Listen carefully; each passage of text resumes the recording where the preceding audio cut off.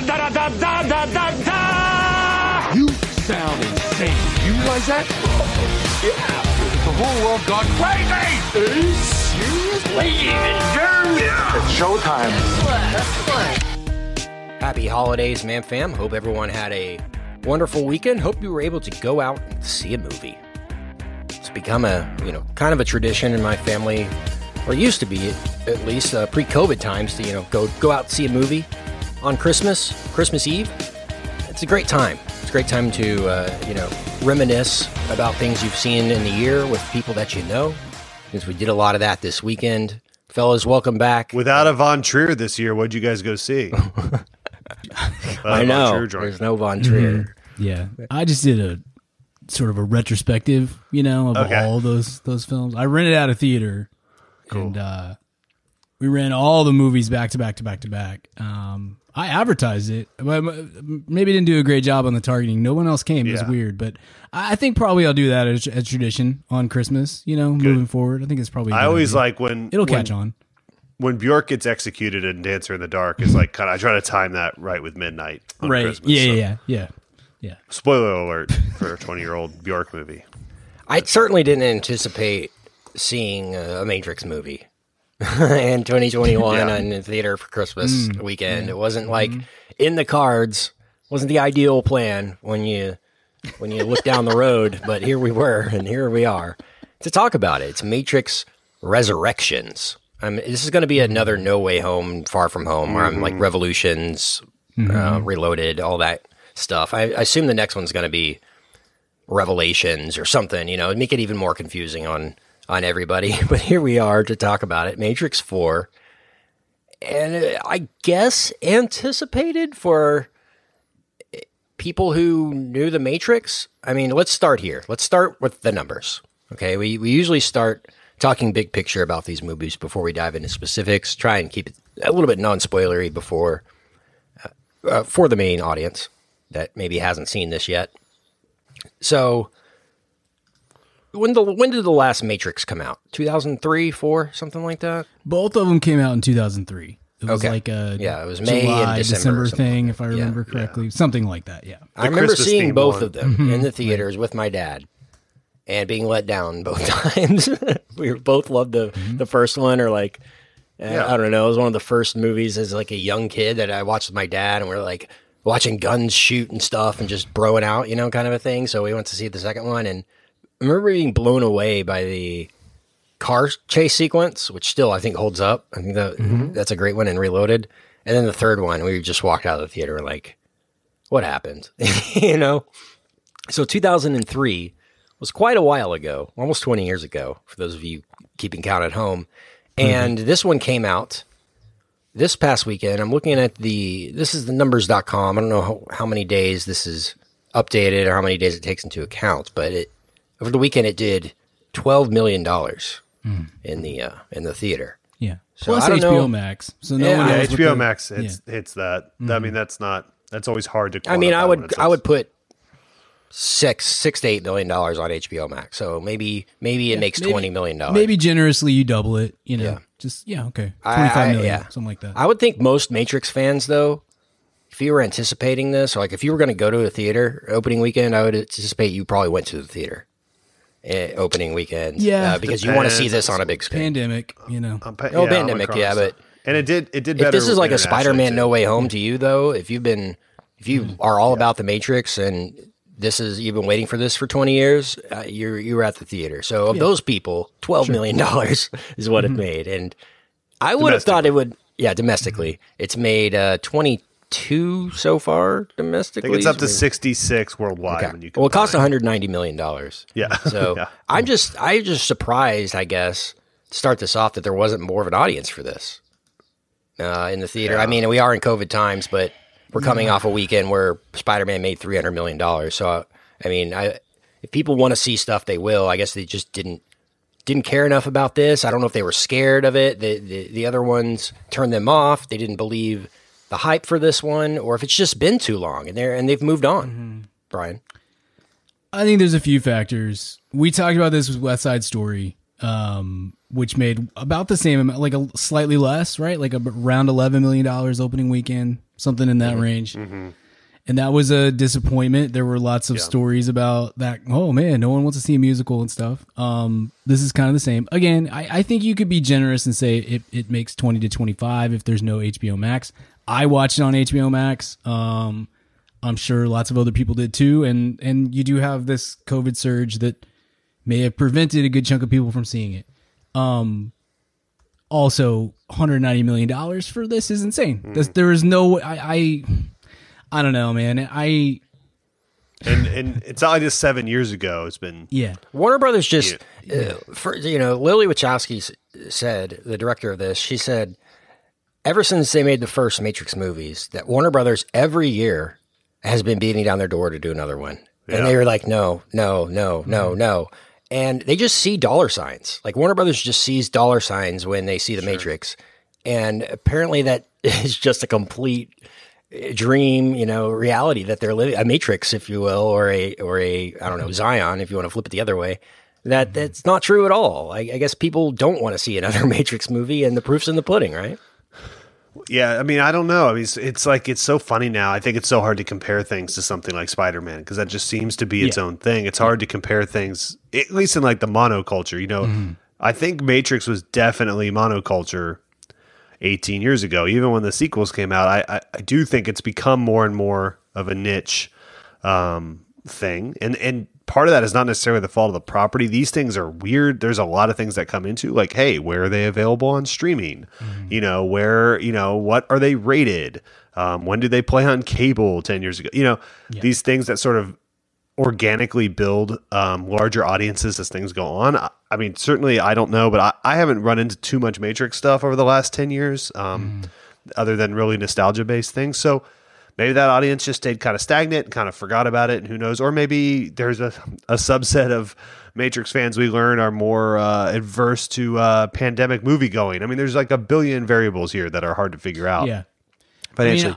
I would say one factor that I would have considered if I was Warner Brothers. Yeah. And maybe this doesn't matter because we said, look, I said for West Side Story, I think that there's a certain amount of we want to be in the Spielberg business, so it's fine. Right. So maybe you want to be in the Wachowski business. I would have said if I was in the room and when this pitch is coming through, I would have said, hey, just a reminder, guys, the last Matrix movie made $300 million less than the previous Matrix movie, and that was 18 years ago. So great point. I'm not saying we don't want to make this movie, but we don't want to make this movie for $200 million is what I'm saying. And I would say, too, there's a couple factors on that also. I don't think it's as much being the Wachowski business, right? Because they haven't had very successful films since this. Right. I mean, they've had a few things that have kind of bubbled, but they've had some real flops as well. Big time. I think it's more looking at the gross of John Wick 3 and being like, can we get, Keanu in his most iconic role previous to this? Yes, that's exactly what it is. Leverage more of the John. That's where the $200 million budget comes from, right? Yeah, I think probably. And that's obvious. There's something about John Wick, and again, pre-pandemic world, John Wick 3 that definitely brought people out more than this. And these are, I mean, they're not they really fancy themselves as kind of dense things. They're not as dense as they like to pretend to be, these films, but they there is something to. I think people 18 years probably were like, oh, I don't even really remember how that all worked. It seems like it's a little more worky than an average blockbuster for what you've got to kind of remember and retain. And then, okay, so I got to go find these other three movies and watch them. I got too much going on. And there was a lot of confusion from the Wachowski. I guess it was mainly Lily who's out of it. So Lana's been the one basically writing the canon for the Matrix, for this iteration of it, if you will. And so they're like, oh, it's a direct sequel to the original Matrix. But so essentially writing off their last two films, but also saying there's going to be characters from those films in this. That is the most confusing messaging to get across to a fan base. It's a direct sequel to the first one, but also characters from 2 and 3 will be in it. So you probably need to know who they are. What? You say that, right? conceptually, I certainly agree with you, but we are a week off of a Spider-Man movie that had 3 Spider-Men in it. Yeah, so like, no, 100%. there are ways to do these kind of things Right. a little more elegantly, at least maybe not necessarily in the film, but in promotion to hype that up. And I don't think that, and I don't really put that on the Wachowskis. I put that on Warner Brothers, who time and time again, really post Harry Potter, have fumbled the ball, whether it be DC or the new Harry Potter films or this or myriad other things that have just not been they've been really sloppily constructed and haphazardly pushed out into, look, hey, you think Disney doesn't, I'm not saying Disney's just in it for art. They're in it to make money too, but Warner Brothers is so obvious at their cash grabs and so, like I said, sloppy about going after them. They even if the movie ends up being decent, in some cases they have been, it kind of fumbles out the gate, and there's a lot of different parts, and then they redo certain parts, and it just seems like they're putting it together piecemeal as right up to the release point. They cost themselves money more than it's unbelievable how frequently Warner Brothers cost themselves money. It should be a case study in business school. I mean, like, they're so frequently, they just do the dumbest possible way that you could. It's not just spending money poorly, it's the way that they advertise it. It's the rush job that they do so frequently with the DC movies, with other movies as well, like you mentioned, Richard. It's kind of mind-boggling because they have some great properties, and they have some properties that, like, this is not a property that I care about personally, but I understand that there are a lot of people who do. Absolutely, yeah. It always seems like they try to skip steps and cut corners and all this kind of stuff, and they try to scale before they even have like a working product too. They've gotten better about that, thank God. But sure, that was the DC. They're more anxious to announce The Matrix 4 than they were about it being good if it was good. You know, like we want it to happen more than we want it to be a good movie or for it to matter or compliment the others in any way. We're just worried, like, it's our last hope at like having some kind of MCU would be to reboot this from 20 years ago.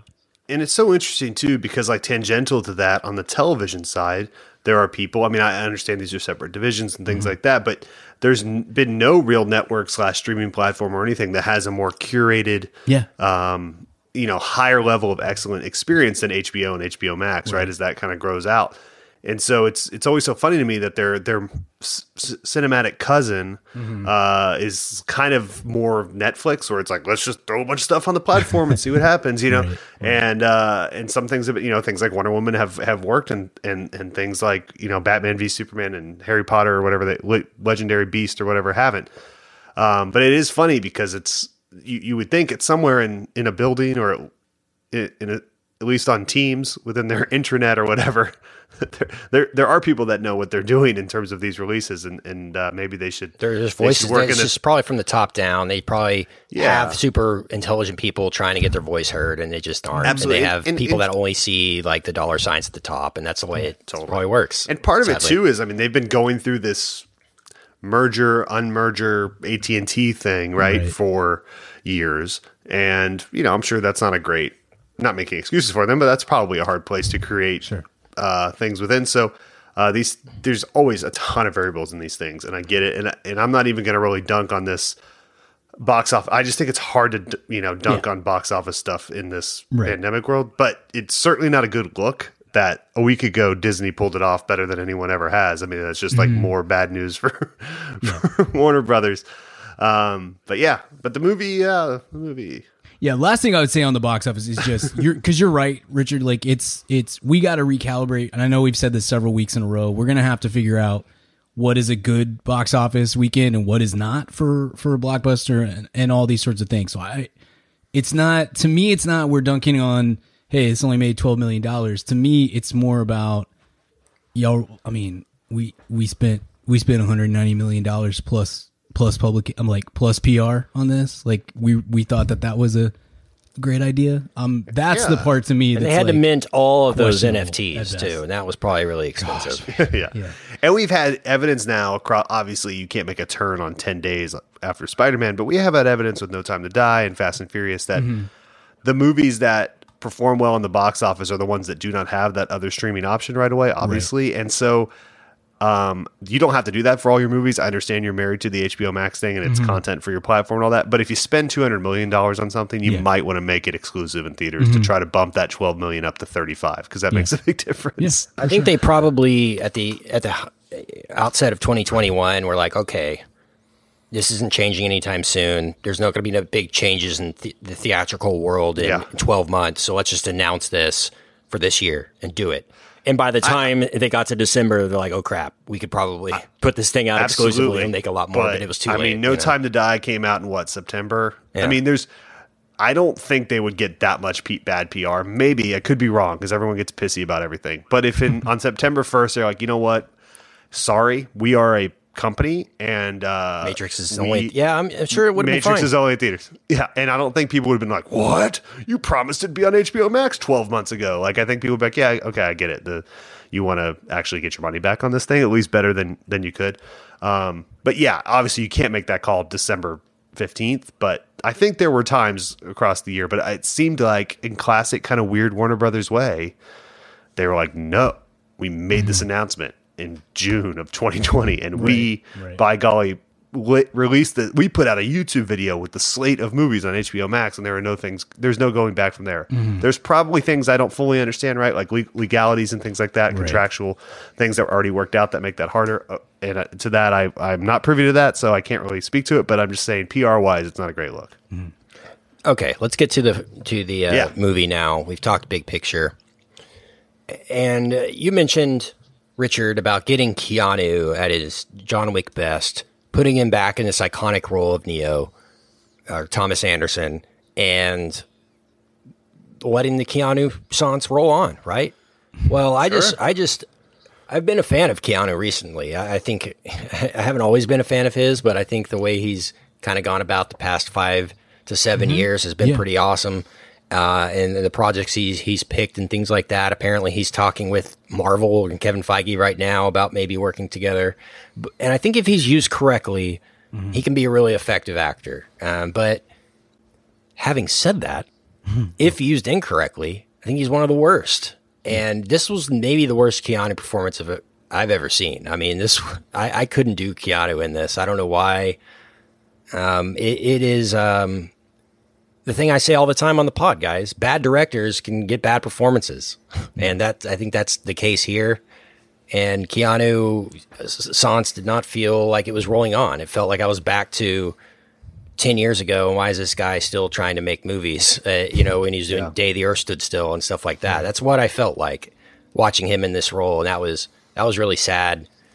It's just a weak screenplay. And I think what stuck out to me the most is if they were really going to the Wachowskis every year and saying, let's do this, why didn't Warner Brothers makes $13 billion a year, right? Why didn't they hire 100 screenwriters to write a Matrix 4 and pick the absolute best one and make that? Why does it have to be? I'll put that on the Wachowskis. I don't understand why this was the Matrix 4. And maybe leave it up to them, and they probably said, hey, whenever you guys feel inspired enough to do it, bring it on, and us and our team over here will do it. And that's what happened.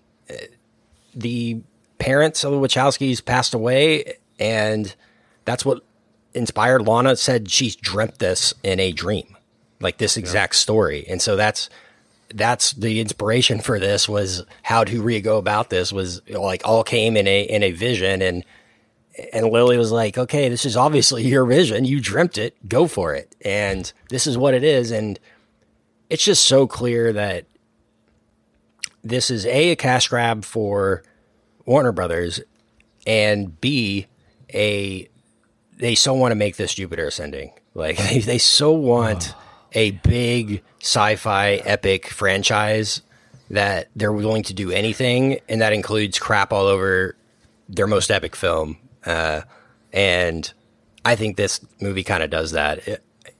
And it didn't know how to respect the first film. It didn't know how, like, it was trying to pay homage to it in a really corny way, I thought, by literally showing us the first movie, like, on screen as they're watching the movie, The Matrix. Like, Neo's vision of of the the first events was literally the first movie, like cut for cut. So what we actually saw was technically Neo's vision and not a movie. The levels of trying to like go deep into the lore of this is so frustrating. Yeah. And I went back and watched The Matrix this past week because I wanted to compare and contrast, right? Yeah. I'll admit there's some stuff in there that's really compelling, that's really well done, Absolutely. that's really smart, that's really inventive. And that first 20 minutes, but when the introduction of Morpheus and the whole explanation of the Matrix, I think is still great. Great writing, great science fiction. Okay, you establish the rules of your universe, right? But the problem with this, and what we said is, establish your rules and play in the playground once you establish the rules. The problem is they keep writing the rules. We're 4 movies into this, and we're still writing rules of our universe. We still don't know the technicalities of the universe to an extent where they're bending things in this movie that shouldn't have happened or can't happen in the first film. So it's really frustrating. It's like retconning a bunch of things. It feels disingenuous, even though it's the original filmmaker making it and actors and everything. And I'm just frustrated because I'm not against like rebooting the Matrix. Sure, go for it, but make it good. I do think that this subject matter and like the world we live in is actually a simulation and stuff. And I know I'm ranting here, but Richard, have you seen, or Brian, have you guys watched Glitch in the Matrix, the documentary that came out, I don't know, a couple years ago? No, I don't think so. I mean, I'm aware of the broad strokes of it, right? Yeah, but I don't think I watched that. You didn't see it, Richard? No. Well, I know what it is. It's basically sure, right? Yeah, it's basically simulation theory in it of itself has become like a huge topic in the past, I don't know, decade. Like Elon Musk has talked a lot about it. Sure. Like, the Glitch in the Matrix is a documentary that kind of talks about the Matrix movie and how that kind of started people thinking more about simulation theory. And the documentary kind of ends with like a police report or like an actual murder story that a teenager, like actually killed his family because he thought he was in the Matrix. Right. Like he was so into the movie. His entire room was Matrix stuff. He was so convinced that what he witnessed was real or that it was so groundbreaking that he like killed his family and stuff. Right. And that's just an aside on a note on the documentary. But all that to say, like simulation theory in of itself in the past 10 years has become really interesting. So I feel like you could kind of reinvent this movie in a way that could be really interesting for today. Does that make sense? A bit, but also to counter your point, we talked this a little bit on the original. I mean, this is an idea that goes back to Plato, right? This idea. I mean, it's not a new idea. What made it interesting was that particular technological moment in the late 90s, early 2000s, where the internet. We started to, with the internet, you started to at least put a new twist on this idea, right? That we could think. I don't think the Wachowskis are like willing to go. You're right, Kent. There's a lot to not the explore Wachowskis. I'm saying if you gave the Matrix property to somebody who knew what they were doing, I think they could do something pretty interesting in 2021 with that. Yeah, especially we have the metaverse and all these things that come even more and more. Right. But it also becomes more and more overt and thus less interesting too. But like, we talked about like the Wachowskis are not really, I don't think think about this as deeply as they pretend like they do. I mean, The Matrix is a pretty interesting movie. It's a cool little kind of, action shoot 'em up with like a particular little psychological and philosophical twist. A little bit more high-minded than your average, action film, for sure. However, the reaction to that movie, because it did come out at the perfect time, was really culturally relevant in that moment. Right. I think both the studio and the filmmakers themselves actually think they like made something super intellectually important. Right. That's that they think this is smart. It's not. Yeah. And thus every iteration of it thus doubles down on that instead of like what the original, because they have to just show like, and it's just not, I don't think they're really up to that because they're action filmmaker. I mean, I don't, and I'm not up to that either. I'm not like talking down. I'm just saying like these are These are ideas that they are willing to explore without really, I think, the like horsepower to really go into. Or also, by the way, maybe they do have it, but it's not going to make a very interesting movie because at that point it's like a philosophy book. So I just think it was a really awesome. I mean, The Matrix is a really awesome confluence of moment and subject matter and cast and effects and technology and the way you could actually put yourself in that world for the first time. And I think with each time it gets a little more. But I know, Brian, I know you have thoughts on this too. So yeah, look, I mean, I want to say too, like I know that there's a lot of people that really dig this movie and this universe, and I think we try hard, and I don't know, maybe sometimes it doesn't come across, but I do think we do try hard in almost all cases to say this is my thoughts, and if you love this movie that I hate or you hated this movie that I love, that's fine. Like it's a movie, it's subjective. That's what we're doing. So I'm like, I'm wary of, because like I know several people who this is a deal for them. Like this is like part of their personality is The Matrix, and I want to be, kind, I guess. Towards that, because I think this is terrible. I think this movie's terrible. The Matrix universe, I think you're spot on, Richard, was so cool in 1999 when I was 16 years old. And I mean, I remember by the time the two sequels came out in 2003, I was like, I'm done with that. I was over it 4 years later. And I understand that that's not the same way for everybody. But I think maybe the most spot on thing you said, Richard, is that what I like about The Matrix, the original movie, is the action. I think that it had some really great action sequences in it. The whole setup is cool. Kent, like you said, it is really tight. That's a good 15-minute intro into what we're doing here for the rest of this movie.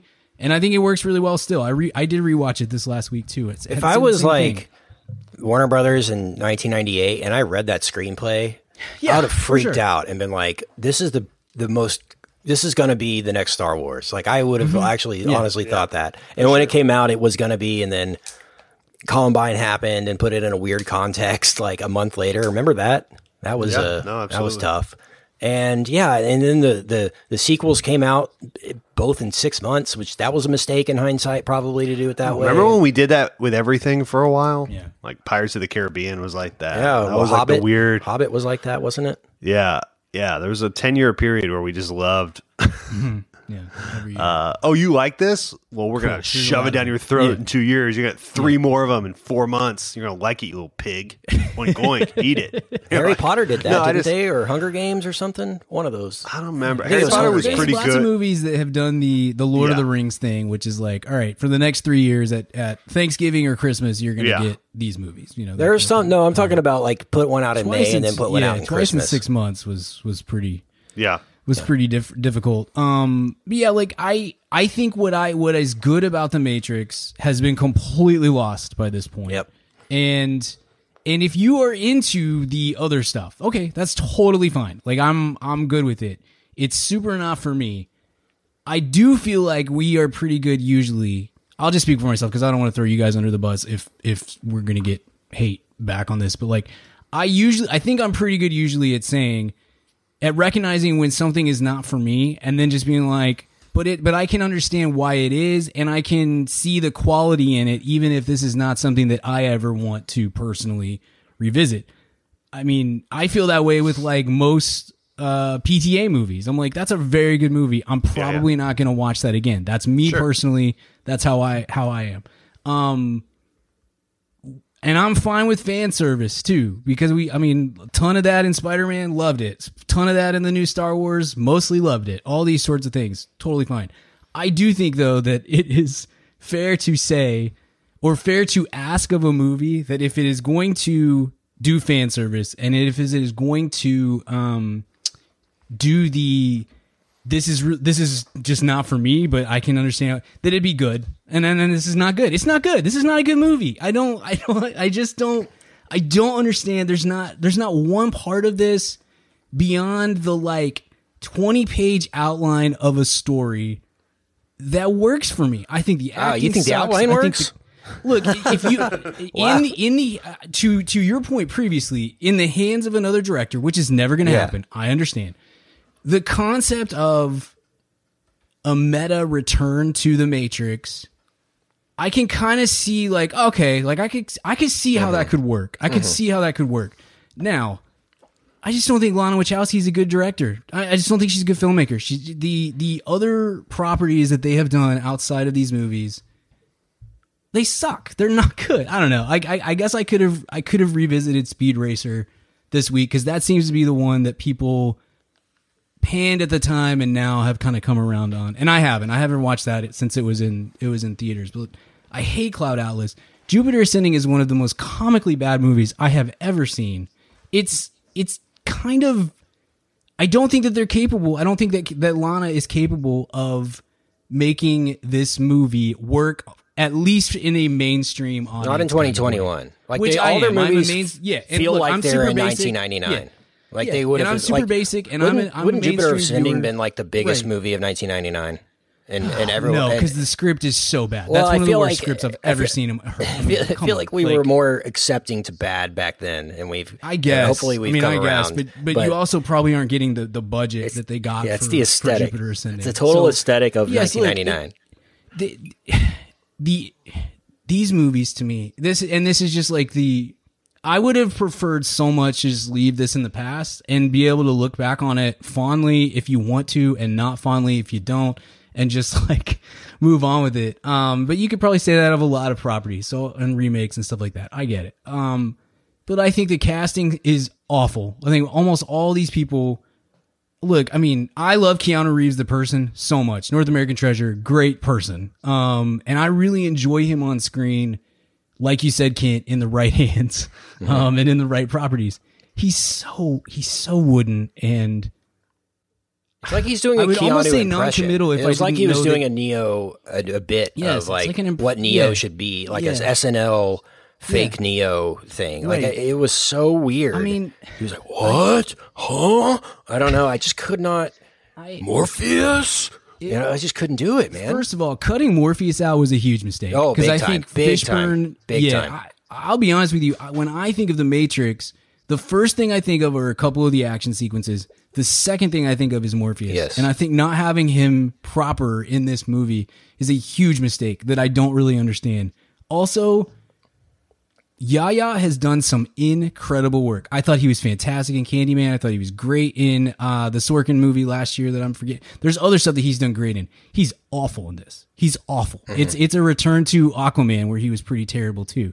Yeah. All of the surrounding cast that they have in this, whether they're names or no names, they're all terrible except for Carrie-Anne Moss, who's great and is too good for this and shouldn't be in it beyond the paycheck. Neil Patrick Harris, every time he's on screen, I was cringing. Jonathan Groff, every time he's on screen, I was cringing. It's the story is so poorly done. The meta is so over the top and Christina Ricci obviously was my favorite. I didn't even notice that she was in the movie until you texted about her. She's the marketing lady at the video game company. I didn't even. Who was insistent on making The Matrix 4. Yeah. And I was like, I recognized her face because she had different hair color. And I went on her IMDb, and surely enough, it was her. The entire setup, that's why I commented on the outline. The entire setup of like a video game company and Neo, like that being the way to bring this into 2021 was so cringe to me, and it felt like so, hey, young kids, look what so focus grouped. Like what? Yes, like literally running the like data on. Yes. What do Matrix fans like? And then it's like index video games, cool. Right. Yes.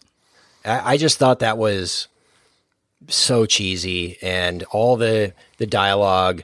I think the guy actually uses the phrase "BT Dubs" to Neo at one point. Is so bad. Neil Patrick Harris, I was conflicted because I kind of liked the character at the beginning, like before the turn in the movie. But the turn really kind of pissed me off because it's like this movie, you were dead on, Richard, earlier. Like they think this is a lot smarter than it is. And they're trying to be so satirical and have so much commentary on basically everything, therapy, pharmaceuticals, technology, relationships, all this kind of stuff. Like, to frame the therapist as the enemy of the movie really was kind of a mixed bag for me. And to like say, okay, you don't need the medication that your therapist is giving you. And that, I don't know. I just knew that they were going for some kind of huge commentary there, and it pissed me off because like, that's not a commentary that I think should be like surrounding the Matrix. Is therapy is for losers, and so is medication. Basically, you know, like that's what they're trying to say.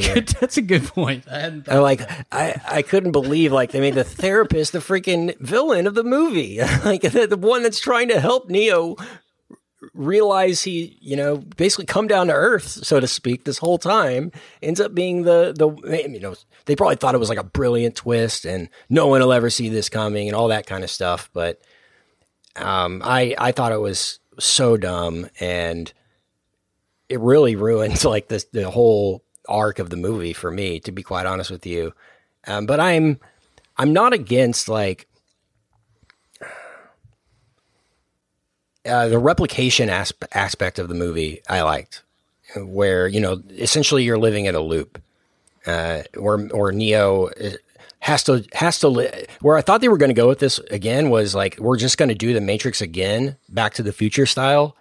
And he has to remake all these choices with the original characters, and different things will happen, like a choose your own adventure of the original one, which they kind of start to do at the beginning. And then they go away from that. I would have liked that a lot more.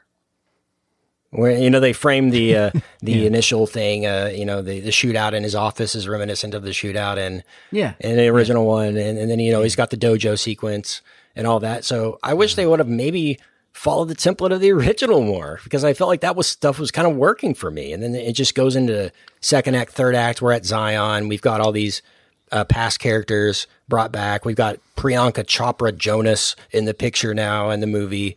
And so it just becomes Jupiter Ascending in like the second hour. It's like, okay, now that the Matrix 4 is here, let's do what we really want to do. And that's what it felt like. Yeah. Yeah, I think one of the big problems with this, and again, to me, there are many, this is not uncommon with this kind of movie that and in this industry that we're at this point. It very much felt like it's stuck between being a reboot and a remake. And it can't pick one of those two. And you got to pick one. You got to decide, are we going back to the Matrix and we're going to get a fresh story? Are we just redoing the Matrix? Like, which of these things are we doing? And it sometimes feels like, all right, we're starting to get a little feel for moving forward. Nope, we're going to backtrack. Now it's time to revisit literally scenes from the previous movies, so that we can remind you that, by the way, in case you don't remember, because I didn't, Neo and Trinity die at the end of Matrix Revolutions, and here's it's it's so painfully stitched together on that front, and it so badly, to me, needed somebody to come in the room and say, look, I know this is your dream. Sometimes our dreams don't make any sense. Sometimes we gotta edit this down if we're gonna give it for 500 million people to watch. We're gonna have to figure out a way to make it actually work for the medium instead of the dream medium that you apparently got this through. I just come back to, I don't think there was a world in which this movie was this movie, not just like the Matrix 4, but like this Matrix 4. I don't know that there was going to be a way in which somebody who, I'm very basic. I'm not deep thinking about the way that whether or not I'm in a simulation on a daily basis. That's not how I roll. Terrible one because this Mav season. Yeah, it's always bad. So maybe that is a simulation. I don't know, but the 2011 was the glitch, you know. Yeah. But that's not how I am. So I don't know that I was ever going to be at a place where I'm like, freaking can't wait for Matrix to come back after 20 years. But this iteration of it needed to be in the hands of somebody who is a better filmmaker. I don't know how else to put it.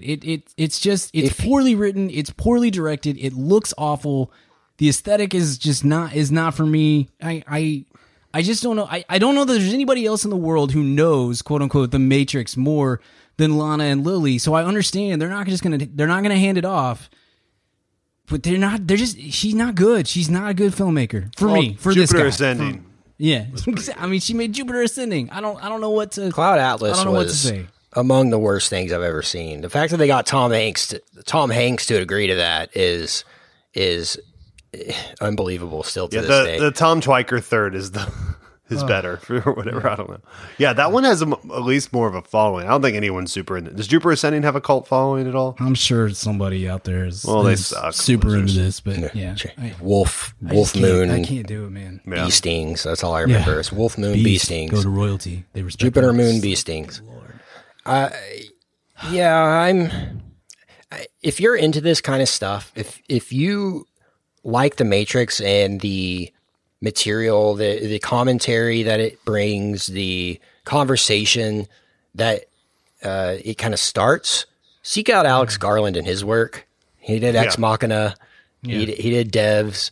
He's doing stuff like this from a satire standpoint, but a lot better and a lot more nuanced, and it's going to stand the test of time. Like Oscar caliber films, and so check out his stuff and check out Black Mirror and stuff like that, because I feel like that's just doing this, but it's doing it a lot better. And I'm with you. I think there's value to The Matrix from an action movie standpoint, but to be quite honest with you, this brought nothing to the table, inventive wise. Like, you expect The Matrix to kind of reinvent visual effects in some way or bring something amazing to the table. I don't remember one thing that happened in the movie from a visual effects standpoint. Like, I don't, not one memorable moment sequence other than, like, I thought the cinematography was cool on the dojo because they were like on a little island. Like, I thought that looked cool and all that stuff. I mean, the little pod flying stuff. You expect like the Matrix Reloaded to go in there and to see a freaking scene of cars or something, and you're just like, holy crap. Yeah. And there's that was nothing here. Not one big they moment. Could have just got a little more than 190, because in this economy, 190 is nothing with inflation. That's why, Ken. You need at least 270 million to do that. Easy to get a decent visual moment. How much did the first Matrix cost to make? Oh gosh, 75 million, probably. Yeah, something like that. I mean, it was R-rated, so they weren't throwing a lot of money at those back in the day on R-rated movies like that. So, I mean, it was probably like you said, Ken, a pretty revolutionary. Oh, it was cheap. I remember they were saying like Keanu's 65. Keanu's like jacket was like sewn from like Walmart fabric or something. They'll like make crazy. money on it forever. I mean, between the IP of it and all of that, 65 million. It made 465 plus the sequels, but I mean, that's only probably a tip of the iceberg on what it really made. For the last 20 years, for sure. Yeah, it's one of those. First off, shouts to Lawrence Fishburne for doing MacGruber instead. I'm just going to choose to believe that he did. Yeah, maybe. What would you do? Well, I think we know the answer to that question. But yeah, this is one I'm out on, I think, until if in 10 or 15 years, it's, hey, we're doing something in the Matrix world again. And like you said, Brian, but it's a different filmmaker. And hey, maybe the Wachowskis or Orlando Wachowski's producing it like that. I'm still, that's a guiding hand it's her baby for sure. But I would love to see a young, competent filmmaker attack this, with a little more grace than this one certainly had. Because, like you said, Brian, I thought that was the funniest note.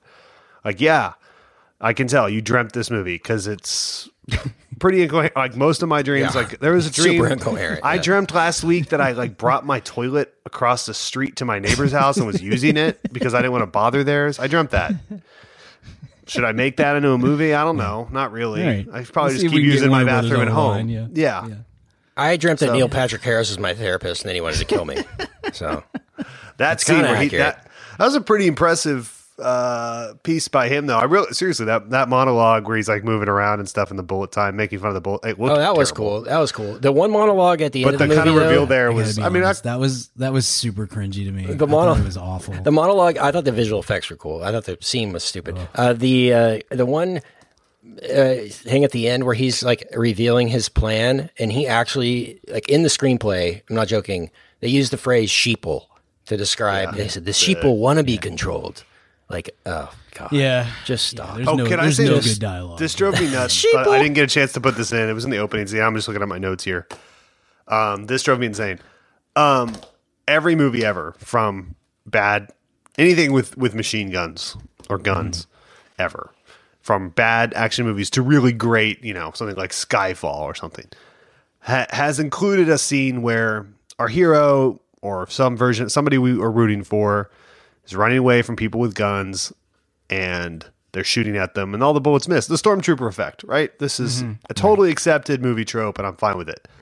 I am going to need 30 feet of distance though when you're shooting at someone and missing. Just to it's the Jurassic Park thing just to get me over the mental hump. I understand the bullets don't hit good guys, but you can't be 6 feet away, point blank, and just magoobering the gun and just missing bugs as she runs. That opening scene is so. Watch that again if you get a chance on HBO Max. They are 4.5 feet away from her and just I don't know what I'm doing. It is so funny. It's just a really simple. I don't know if it was a COVID thing. They all had to be in one room or something to shoot this, but just give me 15 feet and then I'm in. I'm buying that they're just terrible shots, but no one misses from 4 feet. Yeah. That made me laugh. Also, the term bona fide famous person. That's how I'm introducing Ken from now on. I mean, it felt like the dialogue in this was written in 1999 years ago. I mean, it was it's just very antiquated. And I don't know. I know there's some people out there that are saying that some of this was intentional, that this is trying to turn the movie industry on its head and show how stupid it is, hold up the mirror to the movie industry. No chance. I just feel like we're at that point. I am completely out of the conspiracy theory. So I just can't do it. The interesting thing the Wachowskis could do with the sort of video game commentary and the Matrix and the metaverse and all the things they're sort of commenting on, why don't you do what the South Park guys did and make an awesome RPG that's in the Matrix and you can go in and out of it and it's super cool, and spend 10 years writing a 10,000 page script like the South Park guys did or whatever. Obviously theirs was a stupid fractured butthole, but it was the best title in the history of the world. But that, if you're going to do that, I mean, I'd be much more interested in and I think they could make something more interesting in that world. They obviously seem to be fascinated by it than traditional cinema, because it's not particularly cinematic anymore. For sure. By the way, the only video games I own on PlayStation is Formula One, which was a free download, and the Fractured But Whole. That's the only ones I have. Literally, it's gotta play that game, man. Those games are so fun. If you ever played them, it's a giant episode. It's just a big episode. Yeah. It's 1,000 hours long or whatever. Yeah, you're right. Why? I mean, maybe a television series would have done better. Maybe they did Sense8. Maybe an HBO Max Inside the Matrix, like a Westworld kind of a thing would have worked better.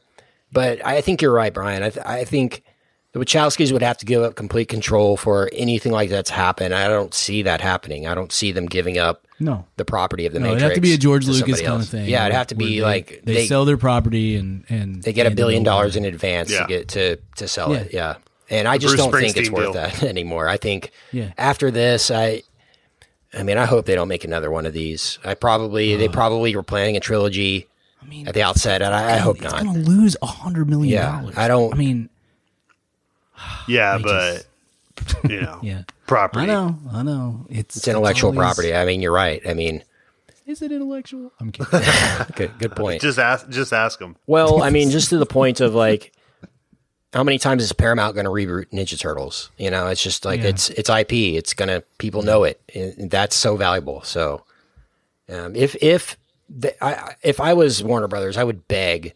I would say, we'll give you $100 million to not make another one and let us have it, or something like that. I really would, because I think the property and where it can go is interesting. I think Christopher Nolan's The Matrix, right? I mean, I know he's not at Warner Brothers anymore, but that would be okay, cool. I'm back in on this. Yeah, I mean, he did Tenet. I mean, that's kind of like The Matrix, No, I totally think equally that as dumb. Yeah, no, I get it. Somebody could approach it. I mean, we said it a bunch of times. This is not the Matrix 4 that I wanted, but I'm not out on the idea in 10 years or 5 years of doing another one with somebody else at the helm. Yeah, like an Aliens, like, you know how Yeah. what's his name's doing Aliens on TV now, Noah Hawley, you know, like that kind of thing. Yeah. That would definitely help for me. I don't know. I kind of feel like The Matrix is more, to be honest with you, I think of it more as like a meme or like a cultural But there's touchstone than there's I gotta do be a like movie property. young personally. filmmakers out there that grew up on The Matrix. Yeah, that for just sure. love Like, this The is Matrix. I don't. It's a very influential Yes. movie. There's no question about that. I think maybe it's a little less influential than maybe Uber fans think it is, but that's fine. Like, we can disagree on that. That's not that big of a deal. So yes, you're right, Kent. Like, you can definitely find somebody who's like, oh yeah, I would love to make a Matrix movie or a Matrix series or whatever. I just don't think that this is the way to do it. So Maybe not. And again, to be fair, for me personally, I'm not sure that there's too much because I just don't care. I don't care about the Matrix. I was kind of surprised to find, like within our Discord, I'll say I think there were a lot of people who were surprised to find that there are a lot of people like me who absolutely do not care about the Matrix whatsoever. And on the flip side of that, I was surprised to find that there are people who are younger and sometimes significantly younger than me that give a rip about the Matrix. Because to me, it seems like such a moment in time and such a, if you were there, you have like a ton of nostalgia for this movie. And if you weren't, you're like, it's like watching an 80s movie with your dad, and, you know, and like, well, this sucks, Dad. I don't really understand why you like this so much. Well, leather is pretty in now, so. So both, I think both sides, The my prodigy side is being, peaking. yeah, both sides could probably were a little surprised to find out about the other side on this one. So that's a good thing. That's fine. It means we're like expanding the conversation, I guess. I totally forgot This that is pretty rough for me. the original not a great movie. interest. I forgot the original movie. The theme song was by Rage Against the Machine. Is that not the most like on the nose choice ever? Yeah. Yeah, Forgot Music in that. this was pretty- And Marilyn pretty Manson, too, stuck in obviously. the 90s too. You know. I feel like Had to have stuck in the Marilyn early Manson 2000s. because there was, you know, trench coats involved and stuff. So, Yeah. well, I'm ready to grade this one out. I'm with you. I think it was a huge mistake, Brian, not having Fishburne in this and not having Morpheus proper. Man. That was a mistake I didn't anticipate until the movie was going, and I'm like, man, this could really use that presence. And that was. And I love Yaya too. I think he's awesome. Yeah, I But do too. I think, Not in this. Yeah. Yeah. what did I see recently that he was in that I really enjoyed? I can't think of it now. Maybe I will later. But before we reveal our grades for The Matrix 4 / Resurrections, I need to remind all the aspiring filmmakers, screenwriters who listen to Mad About Movies about NYU Tisch Pro Online. The deadline for the spring course is coming up here on January 7th, so you need to act fast if you want to sign up. Spring courses include the documentary workshop featuring participation from the New York Times documentary team, who do excellent work, as I have said and recommended on this show. And they've got a writing for screen class as well. If you're interested in maybe getting into screenwriting, maybe dabbling in that, submitting some of your work to some online contests, this is a great way to get your foot in the door. They offer total scheduling flexibility. Students can delve into the material on their own pace, can review stuff with your classes online. It's not just a Zoom with somebody, instructing you. This is really collaborative, and they've got their own online platform that lets you be creative with other students. You can actually make videos, comment on them at certain times with your crew. It's really revolutionary for film students, and you can get a taste of it with NYU Tisch Pro Online this spring.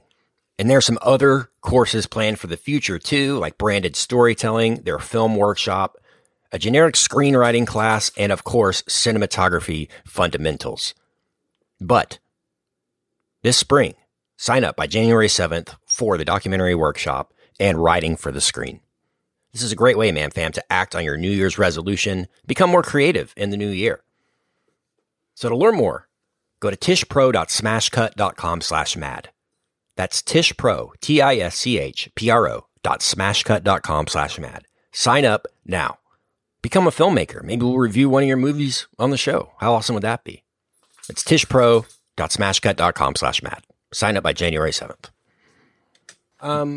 I'm ready to grade this one out. I'll go C on it. Maybe. Yeah. C, okay. D, somewhere around there. A lot of range. It's not F minus minus. No, it's not F minus minus. I don't know why. Because it's not, for some reason. I don't know why it isn't, but weirdly it's not. Yeah. Mm-hmm. I had the same feeling. It might be for Brian. I had the same feeling. It was a threshold above F minus minus minus for me. I'm going to go D plus. Yeah, that's probably. If somebody said they liked this, I would not laugh in their face. I'd be like, okay, yeah. I mean, it's not for me. Certainly, it's not a good movie. But if you thought this was good, I can see why. Does that make sense? Go ahead, Brian. Yeah, I guess. I thought the first 30 minutes were horrific, and the last 30 minutes were horrific. Yeah. And then there were like little parts in between where I was like, okay, I kind of see where we're going. And then it's like, no, here's a scene where they call the exiles or whatever show up, and they're like, they're like homeless people. Basically. Yeah. It didn't really get. There was just a lot. There was a lot of that back and forth. I just think it's not. I would put it this way. Again, this movie's not for me. I'm not an intellectual, and also I'm good with that. Like, I'm very happy to not be an intellectual. And then there are people who are intellectuals, and that's great. Where I struggle is the people who are not intellectuals but badly want to be intellectuals, and that's kind of where the Matrix finds itself. The faux intellectual is the faux intellectual, the beret of like of the movies. Matrix, Joe Rogan, like that Venn diagram is kind of where I do my own research. Yeah, and that I'm not You're not a free thinker, bro. Yeah, I'm not, and that's cool. I'm happy to be in the Matrix. Sheeple, I guess Brian. If this You're is I'm a sheeple, and that's fine with me. This is horribly made. It's not an F. You're right. It's not an F minus minus minus, but it there's a pretty decent chance it's going to be in my bottom 10 of the year. I really did not like this, so I guess I'll just go with a D and see where we end up from there. All right, that's Matrix Resurrections. Richard, what's your grade? Yeah, I was D plus. You're a D plus. Okay, just make sure. Yeah. It's Matrix Resurrections. Let's hit a weekly recommend before we get out of here. Weekly recommends. All right, I'm going to recommend a documentary series. I believe it's on Hulu or Amazon or one of those. It's called Power On, the Story of the Xbox. I don't know if you guys have seen this. And I'm not a big gamer. Like I said, I have one video game. I grew up, of course, in the heyday of Sega Genesis and N64 and all that, but I don't love playing games, but I love game culture and game history and stuff like that. And so give me any kind of game documentary and I'm in on it. This one was awesome. Cause I, obviously got the first Xbox when it came out. It was very, very formative for our friends group at the time playing Halo and stuff. And I didn't know about the history of it and how it was developed. And just the fact that Microsoft was so lame in the late 90s, and the idea of them doing a console was like so laughable to console gamers, like this company that does Microsoft Word is going to do a cool console. Yeah, right. And it was a huge risk for them. They spent $1 billion developing it and launching it. And, obviously, luckily it worked out, not without some bumps on the road. They do a whole episode on the rendering of death, which is a very big memory of touring years. Trying to play Xbox touring and getting the Red Ring of Death every time was the height of the Xbox 360 craze. And then Xbox Live, like I said, Richard, I remember leaving football practice like in high school and like as we were walking out the field being like, all right, Xbox Live at 6, we'd all go home, do our homework, eat dinner, and then get on Xbox Live for 3 hours. Like that was our high school. And so I vividly remember all that, and it just changed a lot of course, esports and where things are now. But really interesting documentary. Well done. It was like 8 episodes or something like that, going from basically the start of Xbox development until today, where they are now. So it was I found it really interesting, and didn't know much about Xbox. Like I said, there's been a lot of stuff put out there about Genesis and N64 and the kind of the heyday of 90s gaming culture, but never really about the late 2000s. And the Microsoft entry into it all is really fun to me. So check that out. It's called Power On, the story of Xbox. It's my recommend. Nice. Cool. What you got, Brian? Nice. I recommend a show that's on. I just dogged on a movie on HBO Max, so I'll go recommend for a show that's on HBO Max. Just dropped a couple. I think it's 4 episodes in, but it did 3 episodes up front. Station 11 with Mackenzie Davis and a couple other people you may recognize from previous shows. I read this book a couple of years ago and really dug it. And I thought at the time while reading it, I was like, I like this. I don't love it. I like it. It's going to make a better TV show than it is a book. It's just kind of the story. There's multiple timelines and storylines that are going on, and sometimes I got a little bit lost in trying to figure out what all was happening. And it's a very visual subject, I think, and so it works really well on that front. So yeah, Lindsay and I watched the first 3 episodes this last weekend, and I really dug it. It is. I almost feel like I need to give like a trigger warning. It is like pandemic related. It's a sort of post-apocalyptic kind of thing. I require a Lori Petty trigger warning. So you got it. Thank you. You got it, buddy. Yeah. So it's about this woman and her friends who are in basically like a traveling company, like a repertory to do Shakespearean plays, kind of mostly around the Midwest, 20-ish years after this flu pandemic, whatever, knocked out everything. And so it's like multiple storylines. So you're kind of cutting back and forth between this girl when she was, I think, 8, and then 20 years forward as she's with this company and stuff. And it's and then there's another storyline that's working its way in there as well. But it's really well done. It's it's very beautiful. Like, it looks great. And the story really is very rich, and so I think it's going to turn into something that is going to be on a lot of best of the year kind of lists and Emmy contention and all that good stuff. So check that out. Station 11 on HBO Max. Cool. Sweet. I'm going to recommend a book. I've been doing, as I've talked about this a few times on the show, I've been doing like a soccer deep dive over the last year and a half or so. Finally, like, taking the plunge all in on that stuff. And there's a book, it's 15 years old, it's nothing new, but it's by Franklin Foer. It's called How Soccer Explains the World. And it's a really cool kind of travel log across Europe and South America and the Middle East, and just kind of these little singular soccer stories each chapter. The book's worth it alone for, like, there's this chapter on this Serbian gangster Arkan who was assassinated in like 2000. But the story about his run in the 90s was, it's definitely worth reading the whole book. It's like the best chapter. So many unbelievable moments, and it's hard to believe that it was real. But yeah, How Soccer Explains the World by Franklin Foer, who's incredibly close, or whatever that movie was, his brother, that author. The Foer brothers write a lot of stuff. But yeah, it's a really good sports book. But even if you're really not that into sports or soccer in general, it's a great kind of travel log about...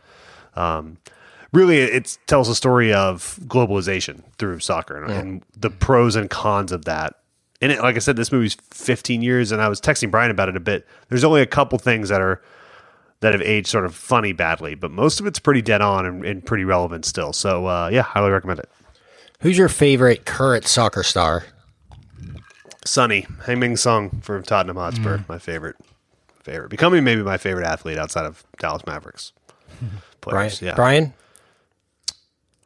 Gylfi might be still. Son too. Yeah, I do love Son. I mean, that guy's pretty awesome. He did like destroy the leg of one of my team's players. That wasn't a great, a rare miss awesome for him. But yeah. also, yeah, in fairness, I hate that guy too. So it's fine. I mean, my team. I'm an Everton fan. We are awful. It's just like, I was happy when their game got canceled on Sunday because it wasn't going to ruin my day. And my favorite player turned out to be a alleged pedophile, so that's not great. It's not awesome. But still your favorite player. You use that current tense until he's convicted. Yeah. Until proven guilty. Yeah, you're all about due process. Yeah, that was a huge bummer for you, man. That was a tough one. That's a tough one. L. Yeah. Yeah. I don't know. Mbappe is pretty fun to watch when he gets going. Yeah. There's so many. It's fun. It's kind of like, there's a lot of great young players right now, which is fun. Yeah. I need Pulisic to get off Chelsea. That's who I like. I mean, I'm a Chelsea fan, so I like I like Pulisic because he's an American. I love Didier Drogba was my favorite player growing up. He was great. Frank Lampard, obviously. I'm a Lionel Messi guy. I love Lionel Messi. I think he's an unbelievable, probably the best player I've ever seen. I know Ronaldo might have something to say about that, but Ronaldo, and I guess it was the World Cup when he had that crosser pass like in the last minute. I can't remember. Was it against US? Yeah. Oh my God.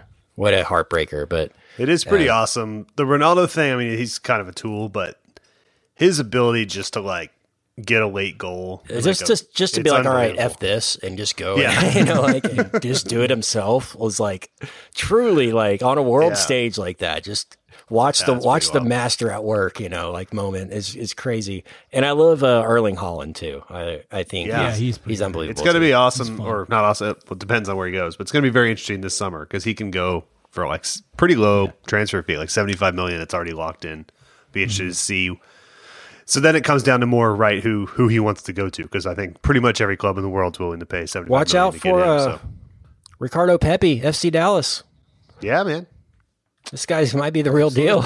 He might be like a great player. It's weird because he'll be gone in like 2 years. He'll be in. Yeah, I follow MLS a bit less than I follow some of the European leagues, but it is weird. I mean, it's a FC Dallas.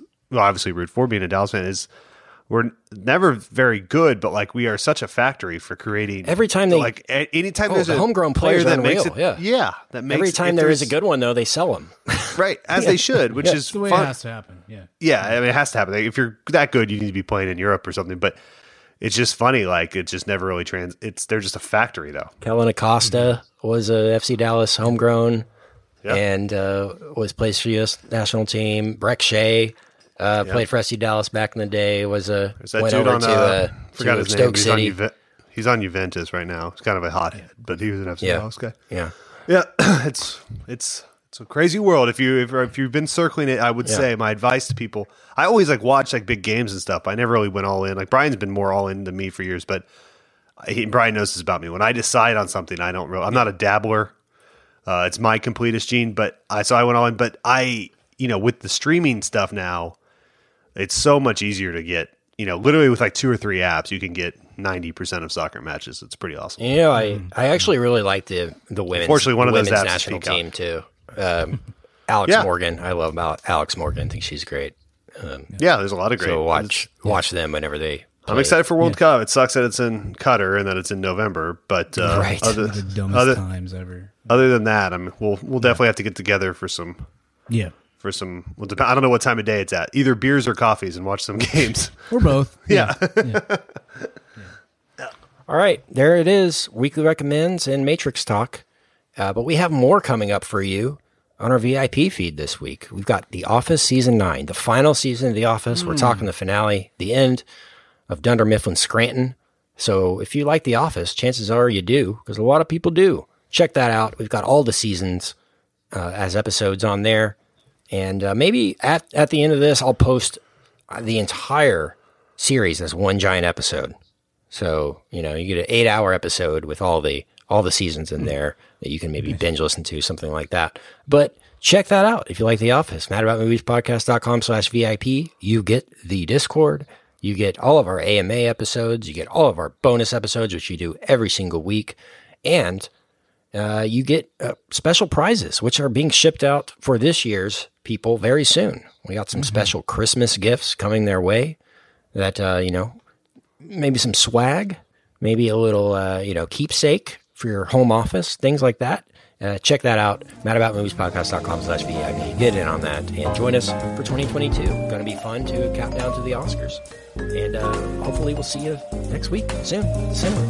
Hey, Bye. baby, I hear the blues are calling. Tossed salads and scrambled eggs. And maybe I seem a bit confused. Yeah, maybe, but I got you pegged. But I don't know what to do with those tossed salads and scrambled eggs. They're calling again. Scrambled eggs all over my face.